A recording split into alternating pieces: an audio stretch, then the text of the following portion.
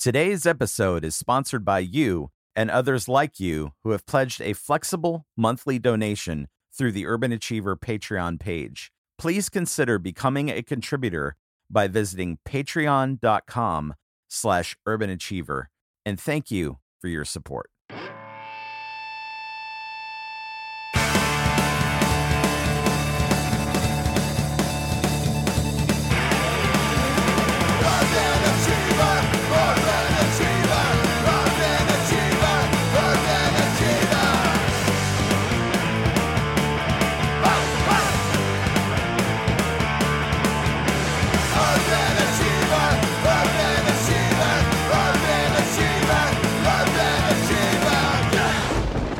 What's up, Achievers? It's me, your host and friend, Billy Power. So, what a week. It's been an interesting week. And I wrote some thoughts down. I was going to try to do this off the top of my head, but I don't think that that's going to be possible. So, here it is. I've always felt like an outsider. When I was 9 months old, my mother received a horrible diagnosis of multiple sclerosis. And MS is a devastating, incurable disease that slowly deteriorates your body and your brain. Now, my mother, who was very young, went from a cane to a walker to a wheelchair, eventually becoming a complete invalid in a nursing home. Other school children would tease and make fun of my mother and me. I was picked on mercilessly by other kids. One time in third grade, an entire class ganged up on me during recess and attacked me for no reason. They kicked me and punched me until I was in the fetal position on the ground.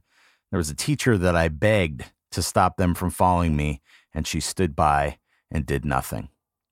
One time in youth group, a kid sitting next to me pulled the comb out of the back pocket of another child in front of me. He stood up, then I stood up on instinct, I guess, and he punched me right in the mouth, unprovoked. He chipped one of my bottom front teeth that are still chipped to this day. Sad reminder when I look in the mirror of how cruel that we can be to one another. Another time I saw a girl being teased by another boy as she was walking home. He was calling her a whore and a bitch and yelling in her face. I yelled at him from across the street to leave her alone, and he crossed over and beat me in the face several times. I gotta say, I'm always happy to take a beating if it means standing up for somebody else. It's not especially noble on my part, but it's the right thing to do. I took a lot of beatings in my youth, beatings from bullies. As I laid out pretty exhaustively in my previous Make America Punk Again themed episodes, around 1979, I discovered punk music. I think one of the main reasons I connected with this music so strongly is that despite being a white middle-class kid, I never really felt like I fit in. The themes of anger, alienation just connected with me. Call it suburban angst, call it whatever you want. Music was always something that carried me through the hard times. I was an only child. I had a sister born when I was 17, but my entire childhood, all the way up to my senior year of high school, I spent a lot of time by myself. I had friends and family and others to be around, but I have a lot of memories of being alone, left alone to my thoughts. Now I have to stop myself here because I'm not in a minority or in an endangered group. I'm not African or Native American. I'm not a refugee. I'm not an immigrant. I'm not LGBTQ. Aside from my shaved head and tattoos and black clothing, I don't particularly stand out. But because of the way I grew up, I do have empathy. I have a small bit of empathy for those who do. And I'm sad for my gay friends and family who are afraid they may lose their rights that they have only recently gained. I'm worried for my wife and other women who have struggled for so long just to be simply paid the same as men. I get being afraid. I get it. I'm recording today's show on Veterans Day. I am a veteran. I served in the Army on active duty from 1987 to 1990. I'm proud of my service, but I'm not really a patriotic person. I know and have met people from many different countries, and we have many things in common. They have the same hopes, dreams, and aspirations that you or I do. Do I think we needed to make America great again? No. Do I care if America is great? Not really. I care about people. I'm not into borders and flags and patriotism and nationalism. I'm just not. I'm sorry. I'm not a citizen of this world. My allegiance isn't to flags or countries or presidents. It's to Jesus. And that means to love God and love others, not love people who voted like I did. Loving people is hard. It's so hard. It's really, really hard, especially when those people are different from us. Maybe they're really different from us. Maybe they're so different that we find them offensive. It's hard loving people we like, even sometimes. But Jesus, who I follow, and it's fine if you don't, he said to love our enemies. I think sometimes in our pride, we get it wrong. We get cocky. We think we're the best, and we get a little too into chanting USA, USA. We forget the ideals this country was founded upon, a country built on immigration, a country built on tolerance, a place for tired and poor huddled masses yearning to be free. And while I have protested in the streets at several points in my life, simply taking to the streets is not enough. It's not enough. It's never enough. We have to do everything that we can to love people. We need to feed the homeless. We need to comfort families who lose loved ones. We need to do everything in love, and that includes not being a sore loser. But there are some things that I don't accept, and neither should you. Spray painting swastikas, telling Mexicans it's time for them to go home, leaving people notes on their cars telling them their love is an abomination, racism, sexism, homophobia. None of these things are okay. It's not okay to hate people because of their religion. It's not okay to hate people because of their lack of religion. Whenever we see these things happen, we need to speak out and we need to push against these things. We simply cannot accept this. If you are a person of faith, you have to know that by its very nature, your faith is counter-cultural. Counter-cultural. That means it runs the opposite of culture. Not the same. We're supposed to be salt and light.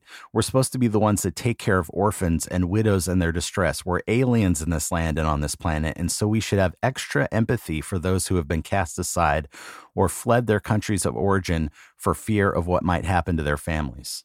It's on us, not Democrats, not Republicans, not independents. Us. It's up to us. Now, I'm going to be 48 in a couple weeks. And in my life, I've lived through a few months of Lyndon B. Johnson, 6 years of Nixon before he resigned, 2 years of Ford, 4 years of Carter, 8 years of Reagan, 4 years of Bush Sr., 8 years of Bill Clinton, 8 years of Bush Jr., and 8 years of Obama. So I'm going to do the math for you. That's 28 years of Republicans and 20 years of Democrats. And I'm going to be honest, I didn't really notice that much of a difference. I just didn't. Did you know that in 200 years that America has been a country, we've been at war with somebody or something all but like 16 of those years? There are over 324 million people in this country, and only 60 million of them voted for Trump. Over 90 million people who could vote didn't even bother to vote. Now, I don't like Trump. In fact, I really, really, really, really don't like him. I didn't vote for him. I don't think he's a good person. But then again, neither am I. We fool ourselves when we think that we're that much different. Because in our hearts, many of us who oppose him and his policies wish him the worst. We don't hope the best. We don't wish him success. We should. I should. But if I'm being honest, I know in my heart I want him to be a miserable failure because I want to validate my choices. I want to be right. I know he says and has said horrible things. I know he has tapped into something ugly in our citizenry. I get it. But we need to be different. We need to love our neighbor. It's a commandment, not a choice. Only love drives out hate. We need to do better. I need to do better. This is more than a failure of our citizens to pick the guy or gal we wanted. This is a failure of the church. It's a failure of every single person who is opposed to policies and rhetoric of death and hate and fear. We simply didn't do enough. We're not doing enough. We need to be more convincing with our lives. We need to be there when people are hurting, to lend an ear, to give a hug, to offer a prayer. It's not enough to repost articles or go on Facebook rants or complain or protest. It's not enough. We need to build a future in our neighborhoods, in our families, in our communities where they know us by our love. And we need to start today.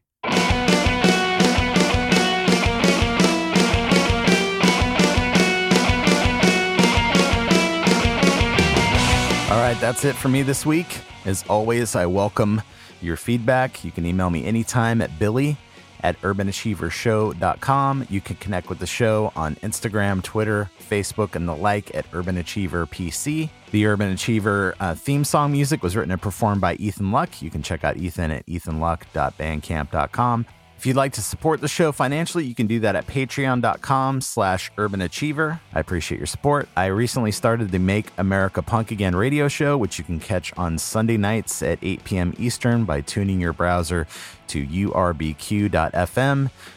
Also on Friday nights is my friend Dan's new show, the Street Justice Radio Hour. That's every Friday night at 9 p.m. Eastern. And I appreciate your support. Please go out there and love people. Do it. And until next time, keep up the good work. I'm proud of you.